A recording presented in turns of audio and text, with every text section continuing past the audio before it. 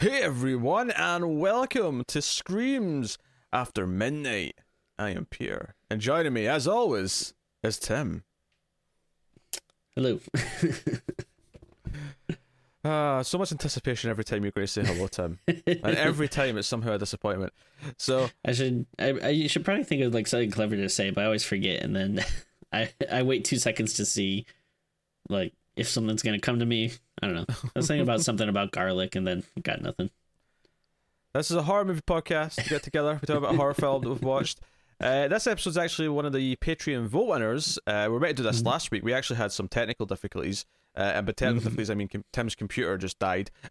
But we're here, and we're going to talk about... I had to check. There was like 2 bite marks on the back of it.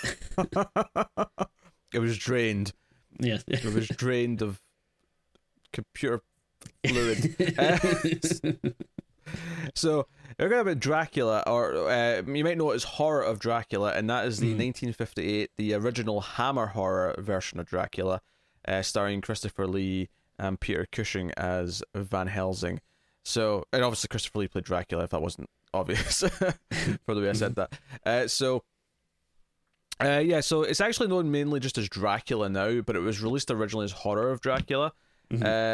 And I actually looked up why that was, why the name's kind of a little bit... Is this just a US-UK thing where they get different titles? It was originally supposed to be called Dracula, right? And my Blu-ray, because I watched this on Blu-ray, it came up just saying Dracula in the title screen. And you know, it didn't look like it was done later. It didn't look like it was like, you know, someone did this in like 2010. You know, and it looked really CG versus all the other titles. The original title card said Dracula, but they actually changed it before they released it because, get this, to avoid confusion, because they were worried the audiences would be confused because there was the 1931 Dracula from Universal. So, which baffles me now, because obviously these days studios love that confusion. They want you to think that, oh, this is a new version of that one. So it's just funny to me how times have changed.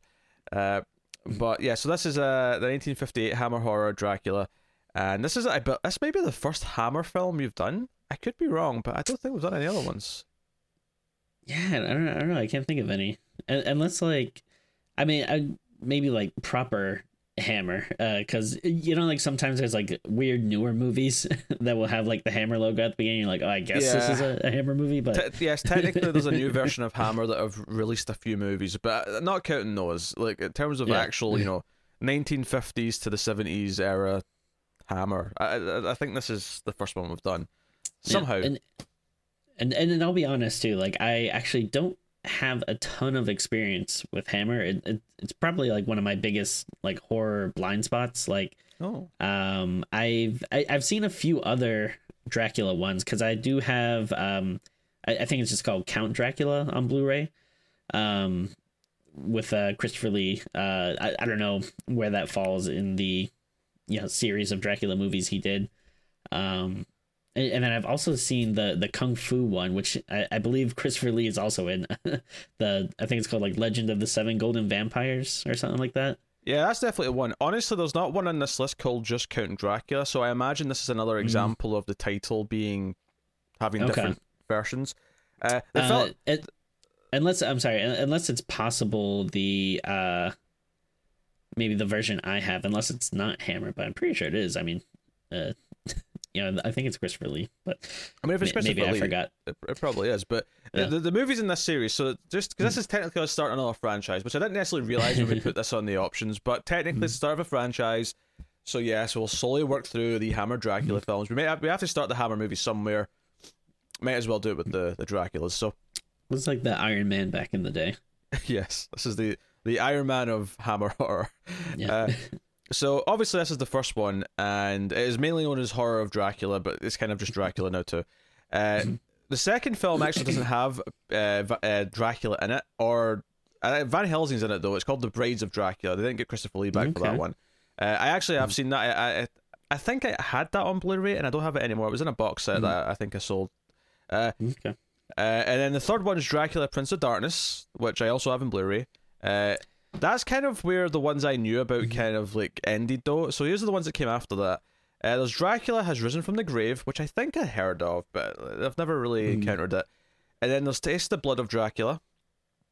I like that title. and then The Scars of Dracula from 1970, Okay. and then they did kind of like sort of reboot where they had like Dracula wake up in present day, and the next one is called Dracula AD 1972.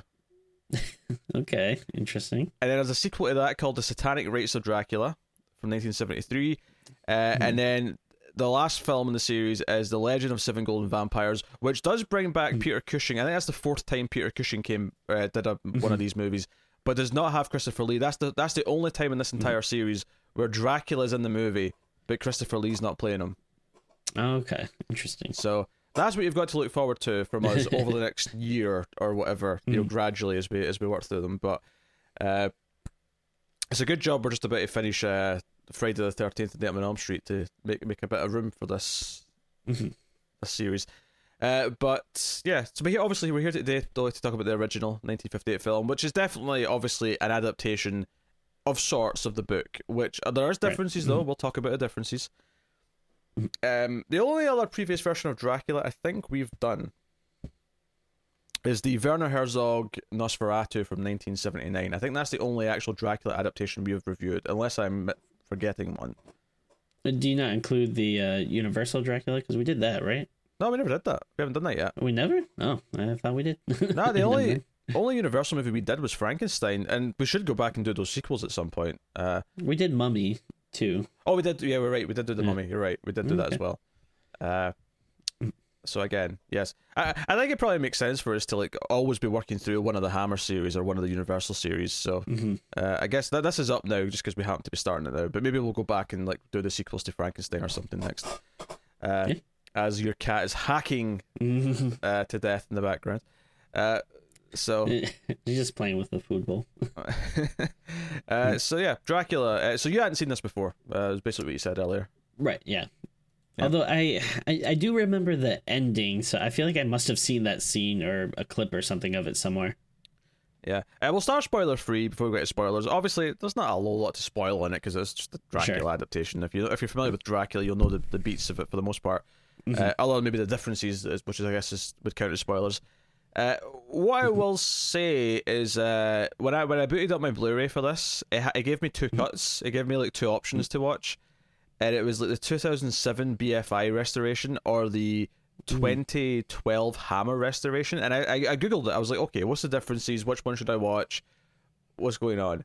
And so basically, when it was released originally in the UK, it was censored because they thought it was too violent. Some of the gore moments were too much, which is funny because now it's like a 12. It's just like nothing now. Right. But the original US cut did have the main thing they took out, which was the staking of one of the vampires. And the 2007 BFI restoration has that scene in it, so that's basically the American cut. Okay. The 2012 Hammer cut adds in some extra footage that was in the original Japanese cut, which has some more sort of effect shots from some stuff at the end and one of the other deaths. And that's kind of like the most uncut version, although it does technically have a couple of other seconds that are cut from it, not because they're too violent or anything like that, but because to keep the audio track in sync, they had to take something out elsewhere in the scenes for the extra shots they added. Yeah. So I think that cut also, they include a CGI Jabba the Hutt, if I'm not mistaken. Yes, the cheap Pete. So I don't know which cut you watched. They're not, the run times are not that much different. They're all about 82 minutes. They're all really close. There's not much of a difference. An 80-minute movie. Yeah, I bet you love an 80-minute movie. I'm sure we'll make up for it soon with a 2.5 hour epic. When's Ari Aster's next movie coming out? He always likes to do a long one. And I say that I like his movies, but right, yeah. So yes, out the way, I watched the Hammer restoration cut from 2012, which includes the Japanese footage.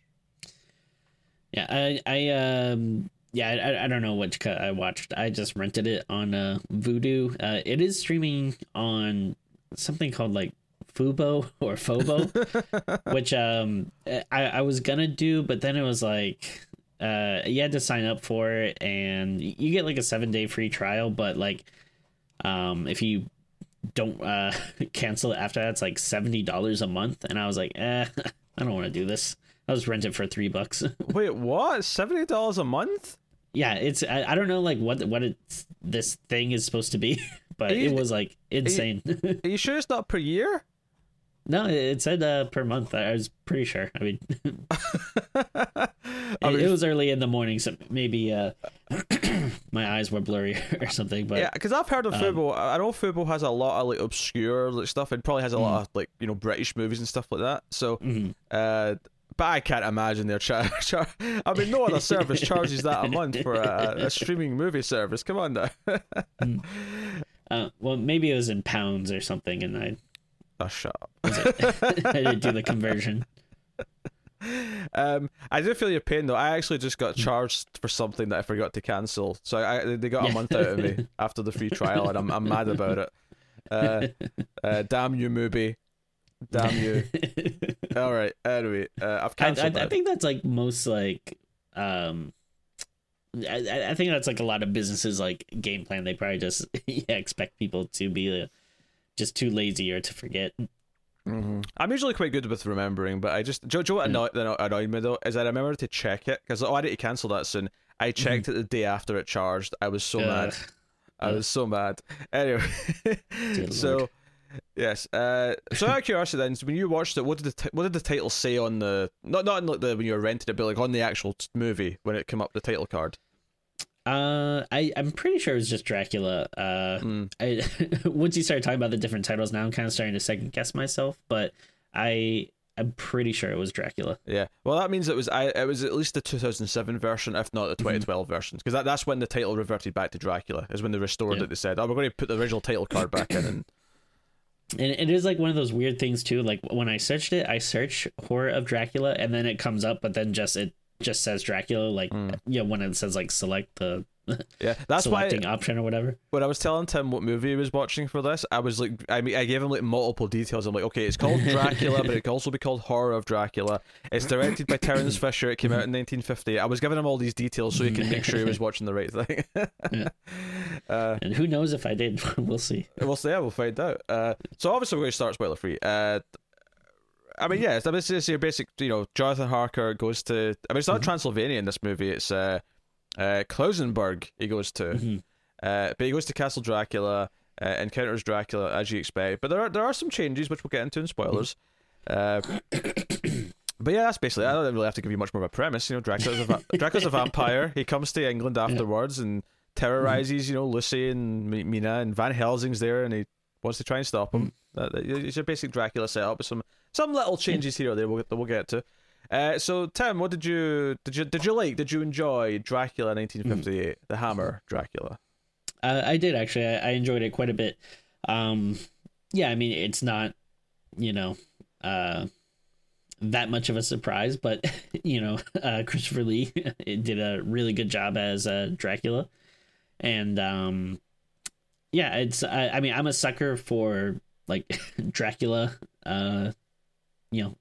fiction in general, so I'm like already kind of predisposed to like it, but I've seen a lot of different Dracula movies, and again, like Hammer does have this reputation for being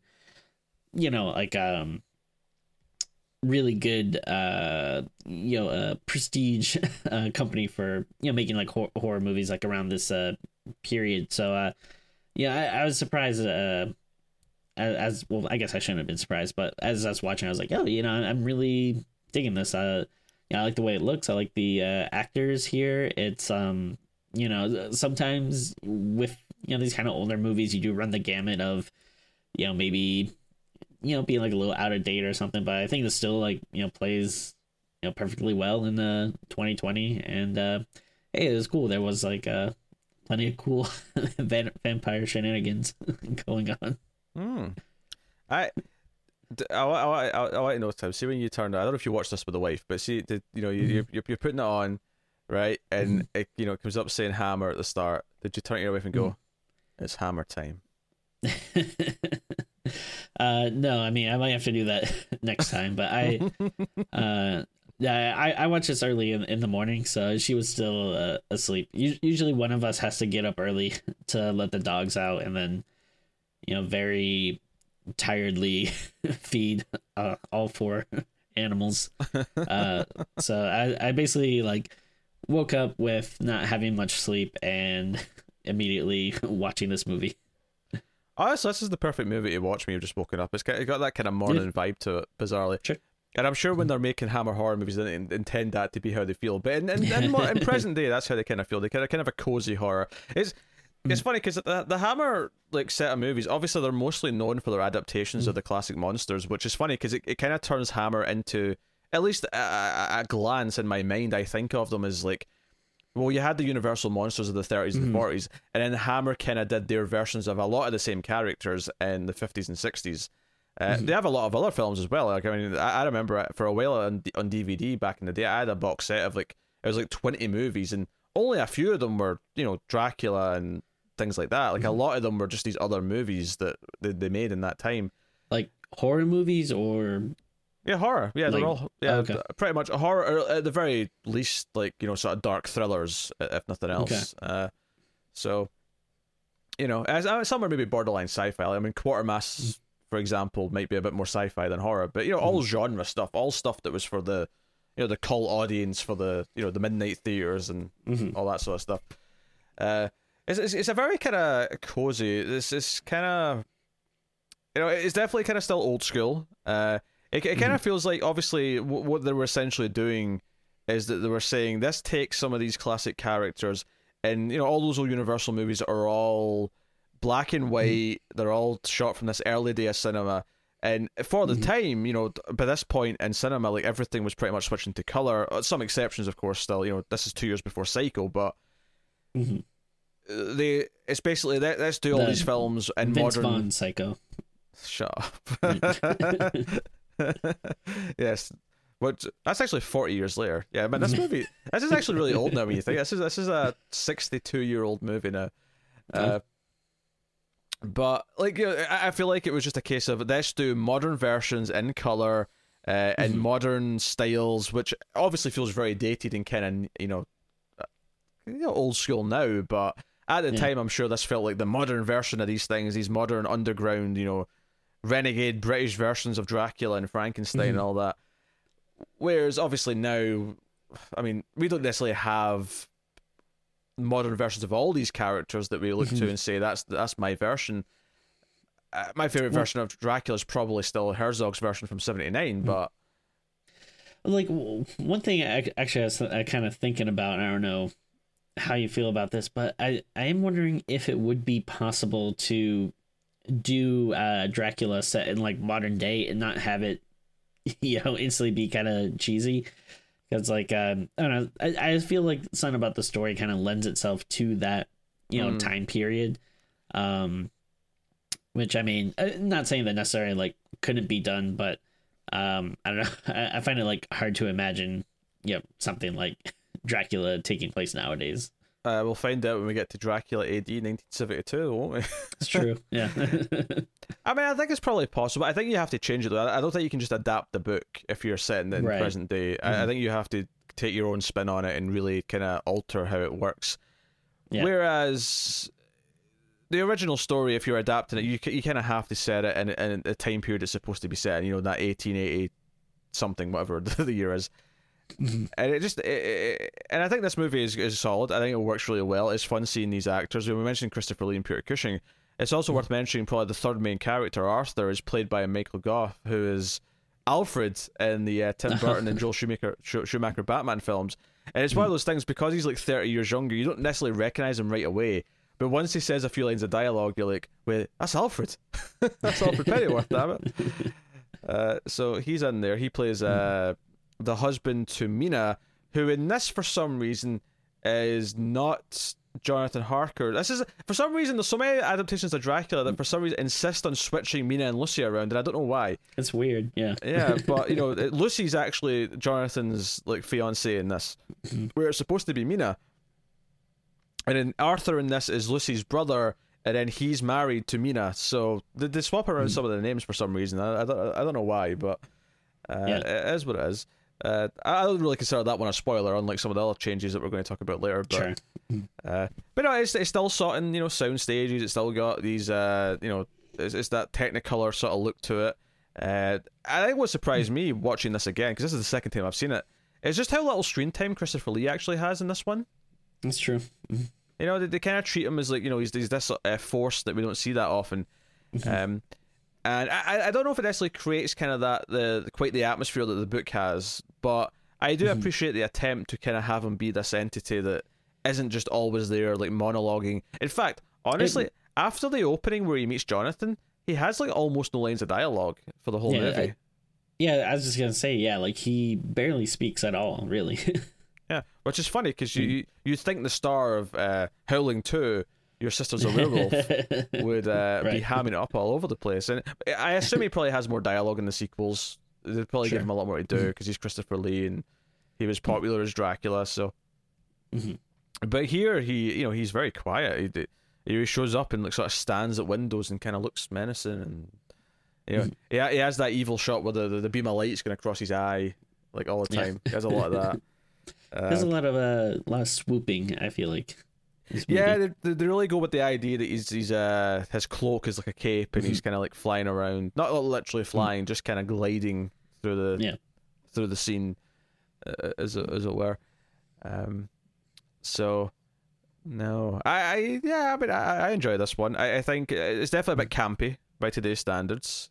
Sure. Yeah. And that's okay, because I don't necessarily get camp from the original Universal one, and I wonder if that's just because of the feeling of it, because it's in black and white and because it's from a completely different era, whereas this one feels like, I feel like stuff from the 50s, 60s really does come across as campy in that era before we sort of got a bit more gritty with movies. And I think that's maybe where this falls into, and that's not a complaint, it's of its time, and I think as a movie of its time, it's a very enjoyable, brisk 82 minutes that goes through the beats, and obviously the cast are a big part of that. I think Peter Cushing delivering all this exposition as Van Helsing is a big reason why it is as entertaining as it is. Shall we move on to spoilers then, Tim? Sure, let's do it. Are we ready to do that? Okay. I will thank our Patreon producers for the month. So thank you to Alison M. Fordyce, Tyler Hess, Cindy Palacios, David Short, Bordenau, and Zammer Jammer. They are all patrons at $20 or above, which is why they're producers. But you can support us at patreon.com/MailFuzzTV for as little as $1 per month and get bonuses, including an exclusive extra episode of Streams After Midnight every month. At the $5 tier, you get early access to the episodes by one day, and you get to vote in an episode every month as well. So go and have a look and see if you want to support everything we're doing. As the sunshine is getting brighter behind me and looks like I'm about to burn like a vampire. But, here we are. So, yeah, so full spoilers then for Horror of Dracula from 1958. So let's talk about some of the differences then. First thing first is that Jonathan isn't there to facilitate, because in the book and in a lot of the adaptations, Jonathan's there to set up the fact that Dracula wants to move to England, and he's there to kind of he's a real estate agent. Basically, yeah, he's a glorified real estate agent. I always think that's funny that so many a lot of times you forget that a big part of Dracula is about like buying a home, and like which like in of itself, like buying a house and moving, that is like kind of scary, and then you add a vampire to it, it's oh boy. I think Tim says that as someone who just moved into a new house in the last year. Oh yeah. Yeah. No, I mean, I've always appreciated that, because this idea that he wants to, like, he's already, like, everyone in this country, you're typically in Transylvania, is already so scared of him that he has to move somewhere else where people are unsuspecting, so that's why he wants to move to another country. Yeah, and I kind of like the weird, like, how mundane it is. You know what I mean? Like this, like big, powerful, monster, but he still is like, all right, I gotta do this right. I gotta find the right agent. I gotta, bring him over here, take a look around. Yeah, he has to do it all legit so that his coffin won't be disturbed once he's moved into his new house. If he just hides his coffin in some derelict place, it's suspicious. Some people might come across it, and all these other things. It makes sense. It makes sense to me. But Jonathan's not there for that. He's actually there to, like, organize his books. Which I think was what I got. He's there to like organize his library. I guess I think I might have missed this because I might have been like feeding the dogs or something. Well, I should explain. He's not really there for that. That's what he claims to be there for, and why Dracula wants him there. He's there to catalog his library. But then when he's writing, because this is one thing they actually keep from the books, is they try and keep the idea that he's writing a journal, because every so often it'll go to narration and he'll be like writing in his diary. He does say though that he's actually secretly there to kill Dracula. They actually kind of flip it around. Well, because that's the thing, when Van Helsing shows up after to look for him in this movie, Van Helsing and Jonathan are already friends. And Jonathan's there on behalf of Van Helsing to hunt Dracula and like prove that he's really a vampire and all that. So it's kind of an interesting twist. In fact, one of the other differences right at the start is that we start the movie with Jonathan just arriving at the castle.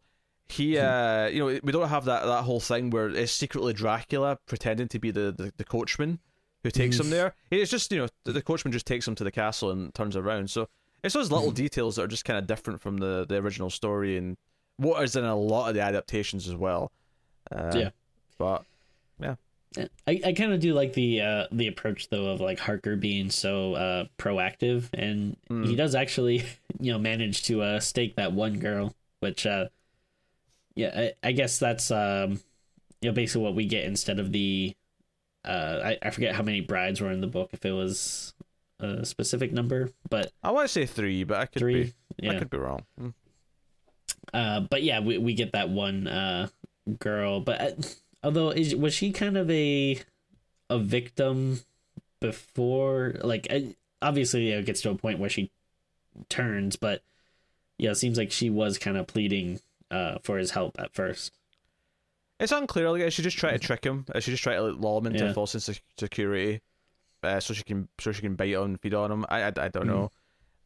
Actually, I think you're probably right. Because when he stakes her, it seems like she turns into an old woman, so maybe she has been there for a while. It's like she becomes her actual age when he stakes her, which actually which imply that Dracula's had her captive in the castle for like decades, which is just a really sinister aspect to add on to the whole fact that he's made her into a vampire. But he like I say, like Dracula at the start of the movies, the only time we really get to hear him speak is when he's talking to him and like welcome him and showing him his bedroom and stuff. Hell yeah. Why is that a hell yeah? What's going on here? This is a nice cat. This is a nice bedroom. I need to bring the hammer down here. No crickets. Okay. Moving on. Look, there's going to be a lot of hammer-based puns. All right, just accept it. Accept it in your life at this point. I was more impressed that when he arrives, and obviously it's during the day, so Dracula's not there. He's prepared a meal for him though. There's like a table of food, and he like lifts up the platter, and he's like, ooh, he's like chicken. He's all excited. He's like, I get a meal. He's all about it. So actually, the motivation for Dracula, because he's not planning to move, is that he happens to see a photo of Lucy, the fiancée, on the mantle because the Jonathan puts up. He's like, oh, she's very beautiful. You're a very lucky man, Mr. Harker. He's like, yes, I am. So he just comes for Lucy. He's just attracted by the by the Lucy. he sees someone. He's like, I want to bleed her dry. Yeah. Wait, what? Oh, bleed her dry. Yeah. Okay. What'd you think I said? I thought you said blow dry. I was like, what? Oh, no, bleed her dry. He's a vampire. Keep up. Okay, I got you. Vampires drink blood, Tim. Come on, they have to explain everything to you. Well, they don't necessarily say it in the movie. What do you mean they say it? You see him feeding on her. Like, the whole thing is that once... So, basically, after he staked the woman that was trying to kill him, Dracula sneaks out because why Jonathan leaves it until just before dusk to go and try and stake them. Maybe it just takes him that long to find the coffins, but he finds them. He stakes her, but Dracula sneaks around. He comes up at the door. It's a big moment. I actually the famous shot of Dracula sort of like going what would you call that again? The words like baring his fangs. No, hissing. He hisses. That's what it's called. he hisses at them. It's when he catches her trying to bite him the first time, and he comes out at them. But he, he's at the door. Jonathan backs away in fear. It just cuts to the next scene, and it's Van Helsing coming to the inn, which we never even see Jonathan at. But that's typically a part of the book and part of the story is that we see Jonathan at this inn, and they all warn him not to go. Like, no, don't you dare go up to that castle. What are you doing? And they don't want to talk to him about it. They don't want to talk to Van Helsing about anything that's happened. But the waitress is kind of nice and gives him the journal that they've found. And he goes up to the castle, and he basically just sees like a. I think it's. Oh, yeah. I think it's kind of. I think it's kind of funny when he's at the tavern or whatever or inn, and he just orders a meal, but like doesn't ask for anything specific. Yeah. But it's like, imagine like. Yeah, I guess like choices were probably like so limited then that you just go like, "Hey, can I have a meal?" and then just give you whatever. It's funny. Yeah, I noticed that in a lot of movies set in this sort of time period. Is they'll just say stuff like, "Give me a meal, give me a drink," and they'll never say what they actually want, or they'll never be offered anything specific. It'll just be, "This is what we have," and you will accept it. Basically. So he sees like a coach fly out the castle, and again, not literally, just just quickly. But he goes to England to explain to Lucy that Jonathan's dead. He doesn't actually speak to her directly though, because she's sick. She's already in bed, and this is a change, is that she's already been seeing Dracula. Dracula's already been coming and feeding on her, so she's already sick. Sliding into her DMs.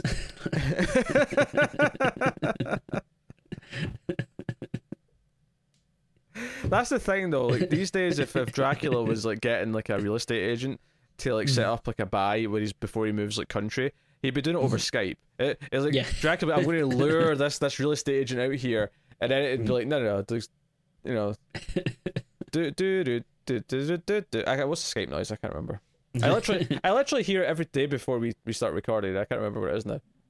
I can hear it, but I don't know how to vocalize it. Like doodle-doo, doodle-doo.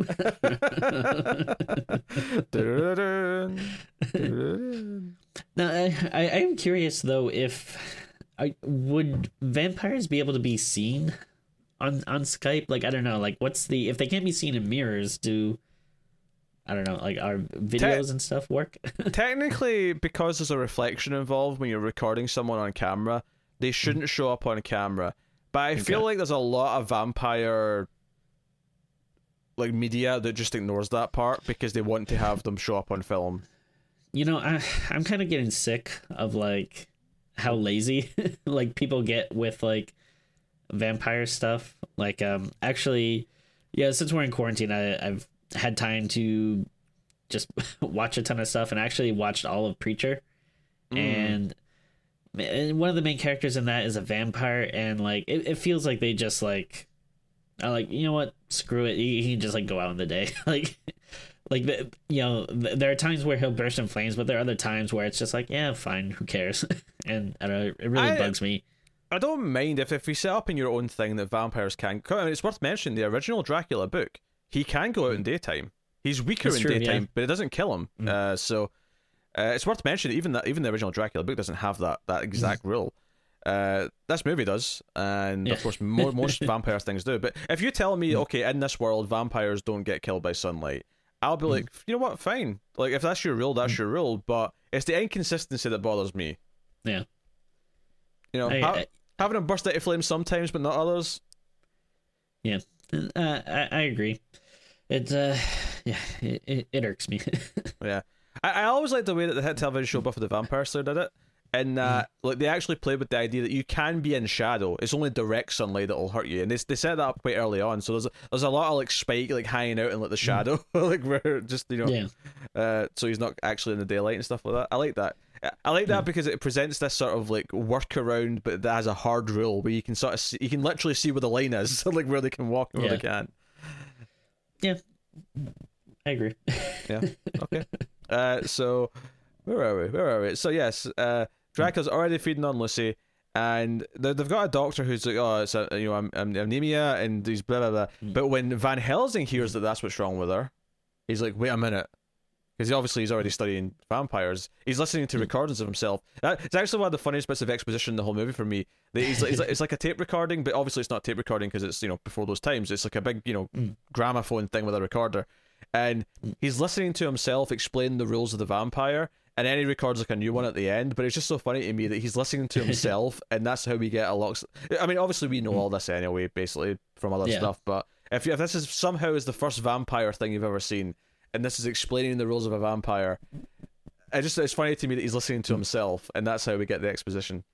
Yeah, I do like whatever that machine he was using. Like, I don't know if that was like high tech back in the day, but like, I don't know. I thought it looked kind of cool. I'm pretty sure in the 1880s it was pretty high tech. But yeah, I mean, this is like it's also kind of a nice nod to the book as well, like, because obviously, in the book it's not like audio recordings like this, but again, it is kind of doing that what do you call it, a epistolatory style thing, where it's telling the story through like found diaries, like journals, diaries, and stuff, letters, things like that. So not exactly the same, but kind of like a cool movie version way of doing that. Yeah, you could almost do it. I mean, I'll be shocked if this hasn't been done, actually, but you could do like the way we're saying here that an audio recording is kind of like that, like a radio drama where it's all told through like audio diary sort of things. Like that could be something cool.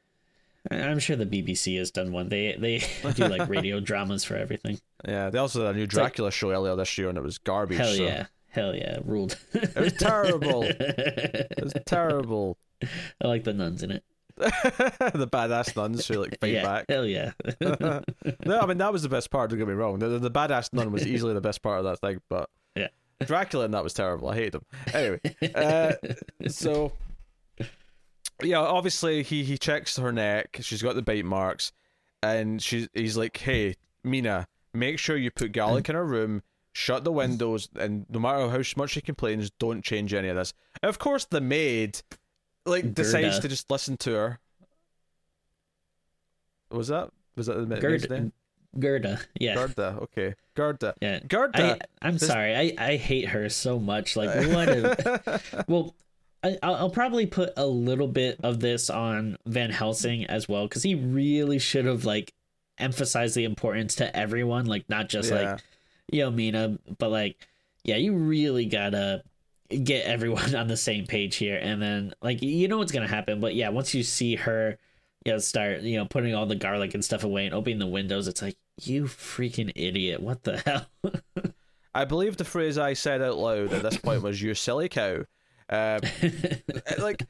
So obviously this is like the last time he has to feed on her before she dies, because he's been feeding off her like night after night for a while. This is her final night, and like, so it's at this point where Van Helsing shows up, and like Mel's Goff wants nothing to do with him, but he's like, "No, read Jonathan's journal. I'm ready to tell you how he died and about vampires, because now you've seen the evidence, you've felt the pain of someone's death.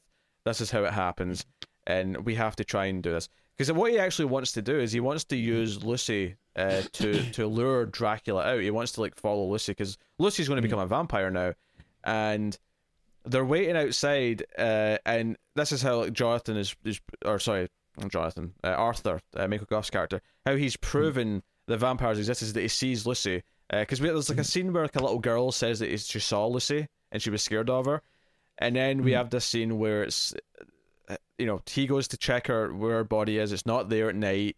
He's attacked by Lucy, and then of course Van Helsing jumps out with a cross and saves him. And then they have to, and he's like, "Hey, let's use her, and like lure out Dracula." And Miles Goff wants nothing to do with it. He's like, "No, I can't. No, we must put her out of her misery right now." So he insists that they end her vampire undead status. So we get a stake scene, and this is your old school vampire movie where it's like a stake and a hammer. It always cracks me up. Again, growing up being so used to Buffy, where you just sort of stabbed them with a stake, it's just really funny to me having the little hammer where you're going to bash it in.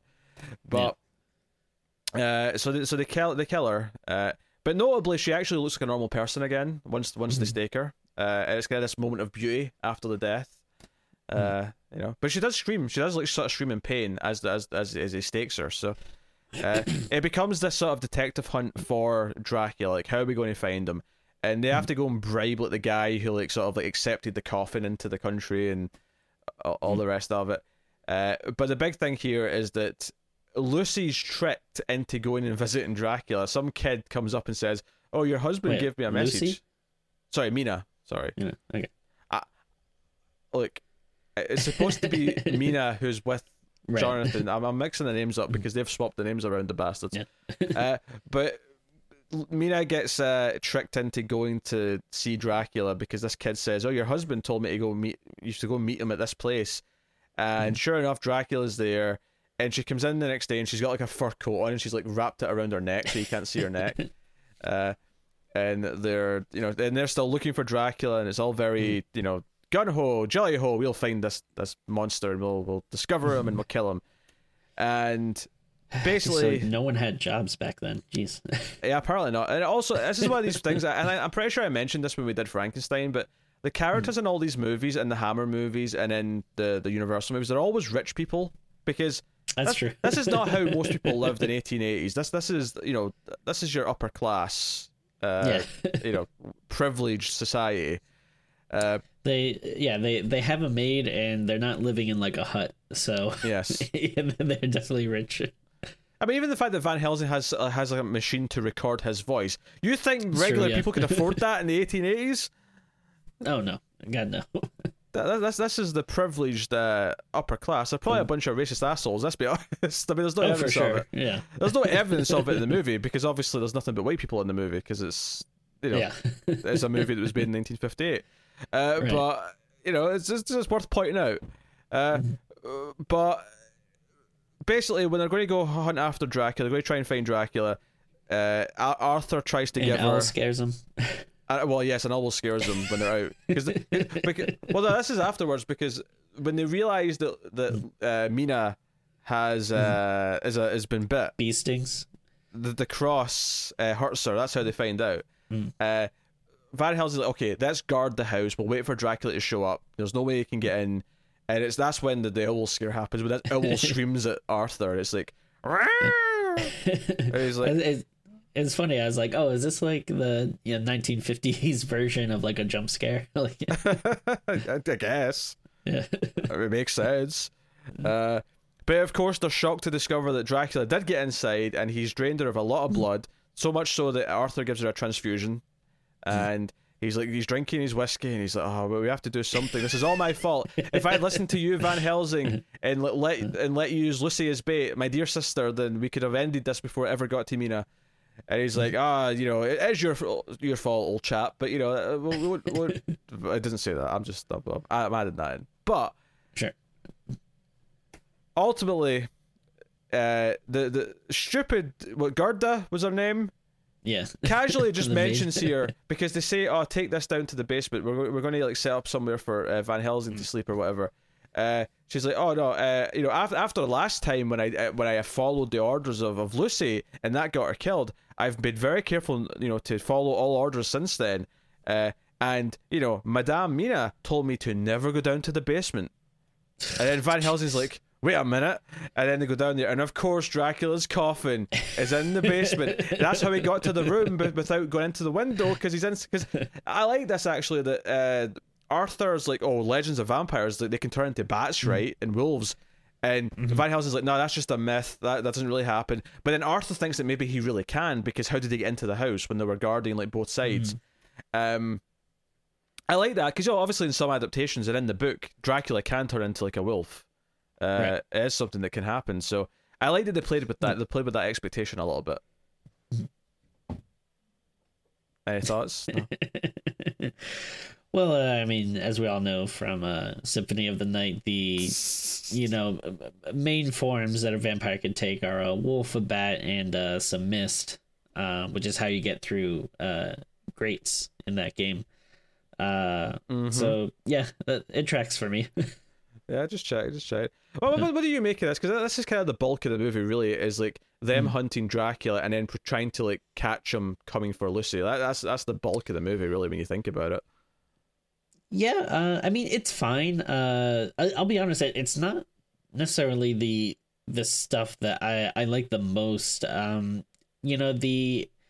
I think in like most adaptations, I always like the Lucy like section a little bit. I don't know, something about it always seems like really creepy to me, and like, and especially this when the like little girl is like giving her monologue, and when it ends and she says like it was Lucy that came out or whatever, like I don't know, like I do find that that to be creepy. And then the idea of them having to find her and kill her, I really like that part. And then the actual confrontation and stuff I like, and I like a lot of the opening stuff. But this, not that this stuff is bad or anything, but it didn't maybe excite me as some of the other stuff in the movie. Yeah, because obviously in the original Dracula, the Universal one, there's a lot of Dracula like getting to know the people, like pretending to be a human and like socializing with them. And here, the only time you see him is when he comes through the window. And then you see him here when they go down to the basement and find the coffin, Van Helsing. He turns around and Dracula basically walks in behind him and goes, "Oh shit," and then backs out and locks the door. That's funny. And then obviously Arthur lets him out, and then they basically chase Dracula all the way back to Romania. Like, I'm not sure how this works. They're in a horse and carriage and they chase him back to his castle. Like, they had to get a boat at some point. Like, did they both get separate boats? Were they on the same boat? I don't know. This is, well, did they ever say it, like, where are they supposed to be? Like Mina and stuff. Like, are they supposed to be in England or? I thought they were. Somewhere? I mean, that's usually where they were. Hold on. I'm on the wiki page. Let's see if it says days pass and Dr. Van Helsing arrives in Klausenburg looking for Harker. Yeah. Klausenburg's where we start. His coffin transformed. Van Helsing stakes Harker before leaving for the town of Karstadt. Oh, maybe they're not in England. You know what? Actually, you may be right. They might actually still be living like somewhere in Romania. That might make more sense, because if they take out the whole plot about moving and stuff, that... You know what? Fair enough. I mean, why everyone in this town has an English accent is because when they're in the I mean, I suppose they have English accent in the tavern as well. So yeah, everyone just has an English accent for no reason. Okay, fair enough. If that's the way it is, that's the way it is. Dracula is like a little tough because there's so many different like adaptations and movies about him. It is like hard not to kind of go into it with like assumptions and to automatically like that. It'd be very easy to think like, oh well, yeah, now this is the part where they're in England or something. Yeah, I mean, I just added a whole plot hole that I was making fun of that turned out not to be a plot hole, because I just assumed they went back to England, because that's usually what happens. Yeah, I'll agree with you though that it is like, it shouldn't be like a 5-minute drive or something. Well, I mean, it's starting to be dawn when they get there, so I think the implication is that they've been riding for like a few hours by the time they get there. But it's definitely much closer to the rest of the movie than usually like his starting castle is. Yeah, but he when he gets there, he tries to, because he runs off with Lucy, of course. But that's when they're chasing him. He's got Lucy. And Dracula tries to bury her essentially alive. I suppose to save her as a vampire, but they sort of catch up to him. Arthur goes for Lucy to get her out of the grave. Van Helsing. Mina? Sorry, yeah, Mina. I keep saying Lucy. I'm sorry. He has Mina, right? He goes to get Mina. Van Helsing chases Dracula into the castle, and they have a bit of a fight where there's some ducking and diving. Dracula's like gliding around. He grabs like 2 metal candlesticks at one point to make a cross. The big thing though is that Van Helsing, and as much as Peter Cushing's obviously not as old as he is later, because obviously this is like 20 years before he's even in Star Wars, but he's still not a young man in this movie. He's still like in his 50s at least. But he does a jump at one point and like pulls the giant drapes off a window, and the sunlight beams in, and we get this extended portion here where Dracula's hand like crumbles to dust and like decomposes. And then like another hand does it, and then his face eventually sort of does it, and that's how Dracula is defeated. Of course, he always comes back, hence some sequels, but that's the end of the movie. I was surprised about with the special effects. I thought they looked pretty cool, like, which, some. I mean, obviously it's like a little cheesy, but I mean, given the time period, I was like, oh wow, this is pretty cool. The one complaint that I have is like there's kind of like this big long like table, and so yeah, they're fighting, and then like Van Helsing like jumps up on the table and runs to the window where he opens the drapes, but like Dracula kind of just lets him run all the way over there. I'm like, you can't like jump on him or stop him at some point, or like even grab the table and like pull it out from under him or something. Like that was the one thing that kind of stood out to me, that I was like, I feel like you're giving him a little bit of leeway here. Or at least as he's running, you can run to another room that has darkness. Yeah, I suppose what you're saying here is like before this, he's been quick enough to get to people, so it's kind of the rubber banding of his abilities, I suppose, is what you're complaining about here. Sure, yeah. Which is a fair point. It's a small complaint. It's not like it, ruined the movie for me or anything, but it was just kind of struck me as like a little odd. Like, hey, come on. Yeah, the final shot of the movie is the ring that Dracula was wearing just sort of sitting there, because the dust of what the hand was sort of blows away, and the ring's just sort of left there. And that's kind of the final shot as the credits roll. Jen, I did wonder if that was an inspiration for the Castlevania, because that is one of the in Castlevania 2. That's one of the objects you have to find to resurrect Dracula. I was like, oh, very possibly. I mean, it wouldn't surprise me if when they were making Castlevania, they were inspired by a lot. This is after the Universal movie. This is at the time was probably the second biggest Dracula movie. So yeah, and especially, I mean, if Japan had its own cut of it, it might be popular over there. Yeah, very possibly. Yeah. So no, I mean, the ending's fun. It's it has that problem that a lot of Dracula adaptations have, that it tends to not have enough time to actually do the whole story, so they have to really kind of condense it down.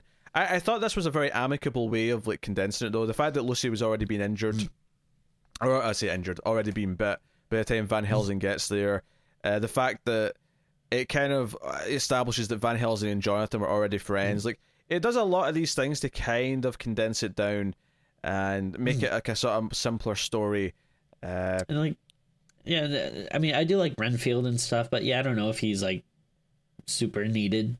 Yeah, obviously there's no Renfield at all. Like, that facet's just completely missing from the movie, which is fine.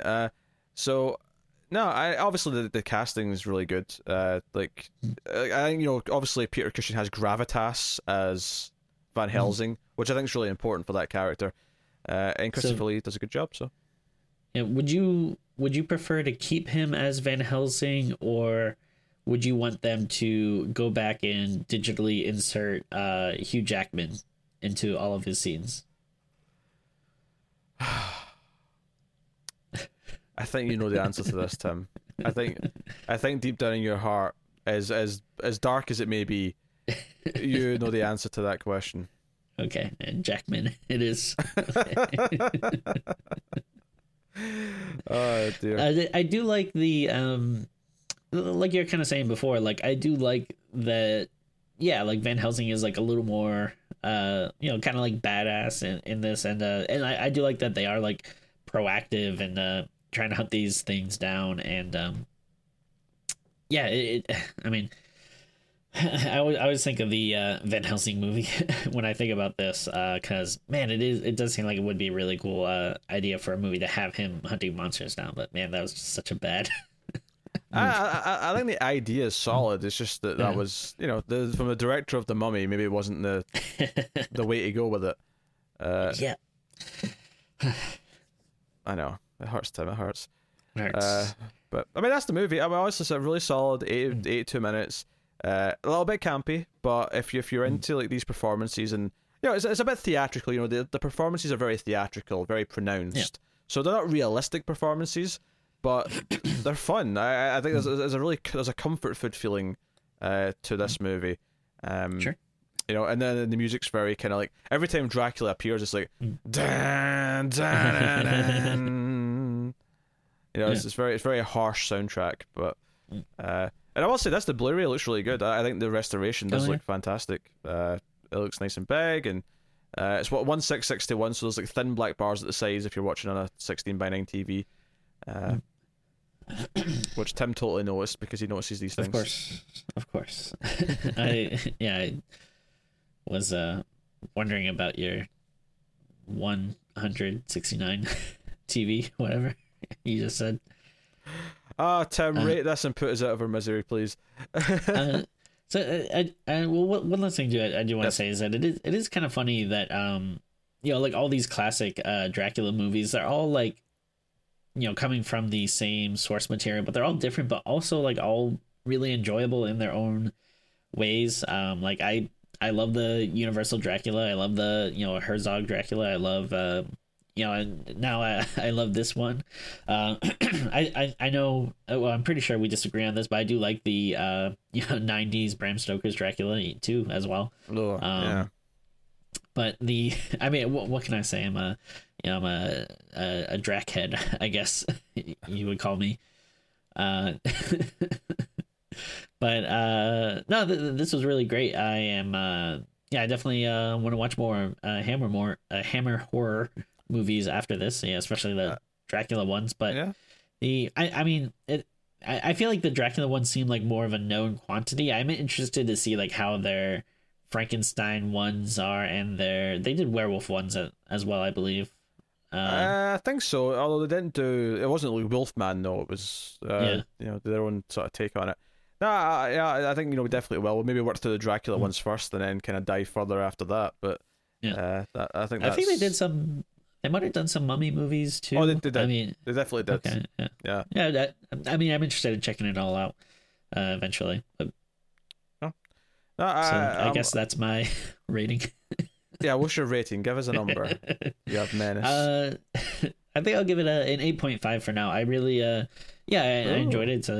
It's a nice Sunday morning watch. If you get the day off of church, just you can go ahead and throw this on, and hey, I mean it's like church because there's some crosses and stuff in it.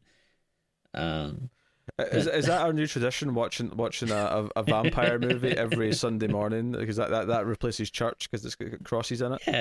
Yeah. Why not?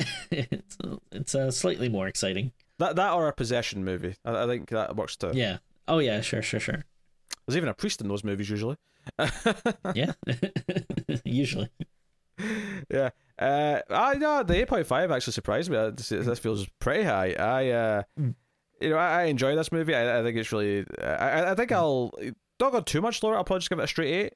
I think it's like I say, comfort food is how I would describe this. When you're in the mood for this era of filmmaking, this is kind of like what you get out of it.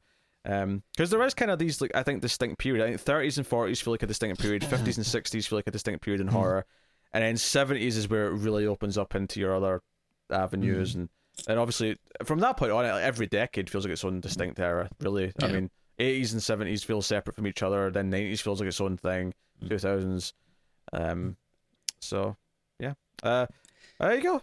That's Horror of Dracula, aka Dracula, the first Hammer Dracula film starring Christopher Lee and Peter Cushing. Of course, you can let us know what you think of the movie in the comments. You can like if you made it this far in the episode. If you made it all this way to the end, you can type the word. Garlic. Sure, yeah, let's go with that. Garlic into the comments. And liking is really important on YouTube because it does, of course, let the YouTube know that you think we're worth recommending, so it'll share us out. So please do that. One final thing before I do my final outro here is to make Tim do the pose for the thumbnail. So lean back a bit, Tim, so your head's not cut off at the top. And then I'm going to count to 3, 2, 1 and say pose. So here we go. 3, 2, 1, pose. Love it. There we go. Beautiful. It's like it's going to be like a new demented version of what we do in the shadows with me and Tim. They get a familiar so we can boss them around. Yeah, so yeah, obviously like, subscribe, all the usual stuff on YouTube. Get us on Patreon, as we mentioned earlier, patreon.com/MailFuzzTV. Get us on Twitter @ScreamsMidnight for shenanigans. Usually there's a couple of funny posts every day.